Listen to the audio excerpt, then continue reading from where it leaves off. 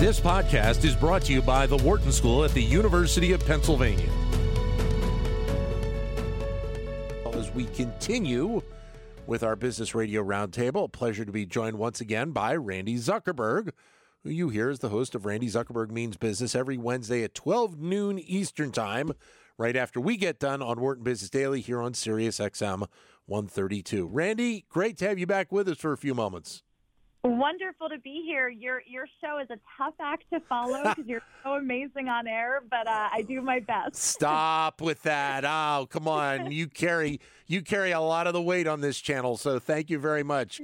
You do a great job. Hey, let me start, and we've talked with you on a variety of different topics, and there's a couple of points I wanted to jump on right at the outset. One being women in the world of tech.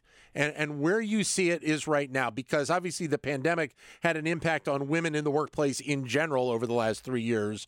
But where you think we are right now and where we may be headed over the next few years?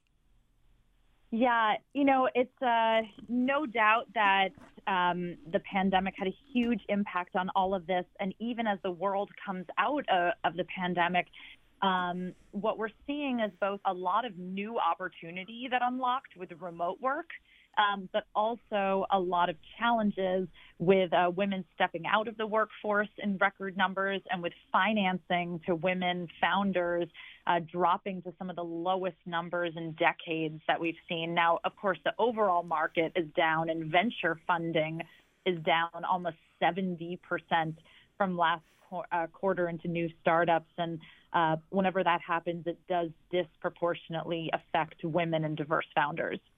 We know that the other part to that story is also the future and thinking about young girls in middle school and high school and thinking about tech as a career. How is that side to the story advancing in your mind? Yeah, that's where I'm definitely a lot more optimistic. Schools, definitely, it's almost unheard of today to have a school that doesn't have some kind of STEM and coding curriculum. A lot of the interesting developments in AI, you might have seen over the last few weeks that almost everyone in your social feed has been posting selfies that were generated by artificial intelligence. Yeah. App called Lensa. I think that's going to unlock so many opportunities for design, for coding, for so many things for young people who are growing up today and who are inspired and motivated by what artificial intelligence can unlock. So I'm definitely a lot more optimistic when I look at the world through that lens. Well, and then I think you have to be just optimistic in general about where a lot of this technology is taking us because of the younger generation, and it's easier. I think it's safe to say it's easier for them than me as a 50-something, to have that understanding and they've kind of grown up in it and what that's going to mean for tech and innovation in tech moving forward. Absolutely. And, I spend a lot of time doing lectures about the metaverse and Web3. And sometimes, I do that and the eyes are glazing over. People they don't get why people would spend money inside a game or inside something. And then I walk downstairs in my own home and my 11-year-old will turn to me and be like, hey, Mom, can I buy some Pokemon coins to dress my avatar? And I'm like, that's what I was just talking about for 2 hours with adults. And so I think a lot of us, we don't speak metaverse as a first language, but my 11-year-old does. And, a lot of the kids that surround us do. And that's who's going to be building this future. That being said, and obviously the last couple of weeks have really been a challenge in many cases for the world of cryptocurrency with what has gone on with FTX. And I think maybe that, while there is a separation between some of these elements, I think there is also a connection as well. And I wanted to get your thoughts on how, if FTX will impact a lot of what could potentially be beneficial moving forward in the short term, or maybe even it's more of a longer term process, thinking about where we're going to go over the next few years. Yeah. Oh, Dan, I have all the thoughts on FTX. It's First of all, what I will say is that this was not a failure of Web3. This was a failure of a company and an individual. That being said, it definitely illustrated the crazy hype cycle that everyone was in with crypto and Web3 earlier this year. I mean, basically all you had to do in a pitch deck was say that you worked in crypto, and people were throwing money at you. Yeah. They weren't diligencing founders and entrepreneurs well enough. There weren't the checks and balances that needed to take place inside companies managing this level of money.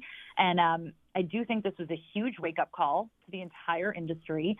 And unfortunately, I do think it has a ripple effect in consumer confidence around crypto and the industry that will set the industry back quite a while. Does blockchain then maybe help to provide a little bit more solace in terms of where that development is going? Because there seems to be a lot of belief about, the scalability of blockchain and how many kind of touch points it can have as we move forward.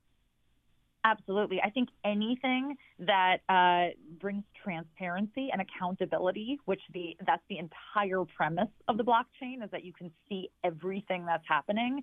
I think that's going to be necessary to bringing a lot of the confidence back. I also think that, the number one thing stemming out of this is going to be what happens with the government and regulatory issues. I think it's become quite clear that there does need to be regulation in this industry, and how you do it in a way that doesn't stifle innovation and growth, but makes consumers feel protected. I think that's going to be extremely key to this industry moving forward. Longer term, do you see cryptocurrency as an actual currency that has a high level of usage, across the world, or is it more of an investment platform that seemingly a lot of people believe that it is right now? Yeah, that's a really interesting question, and where I actually get really excited is around like real world applicable use cases, and what I see right now is kind of, I think, loyalty points and reward systems are probably the fastest real world use case. Like Starbucks just announced and launched their own membership program using crypto and NFTs. I think a lot of us, we are familiar already with earning airline points and earning things. And, in a way, that's like a little bit of a fake currency, an airline point or a Starbucks point. There's really nothing that's so different about that from Bitcoin or Ethereum, except that's on a blockchain. So I think when you start to give people tools to actually be able to use some of these currencies in the real world, that's when you'll really start seeing them take off in a mass way. Quickly, in about 30 seconds, if you can, what are you most focused on going into 2023 in and around a lot of this? I'm really focused around art and the creator economy. I think there's just a huge opportunity with Web3 to put artists back to work, to allow them to earn a living for what they love and allow them to get secondary royalties and kind of make money in their sleep from their art. Yeah. So that's what I'm hugely focused on. Randy, as always, great to have you with us. Thanks very much.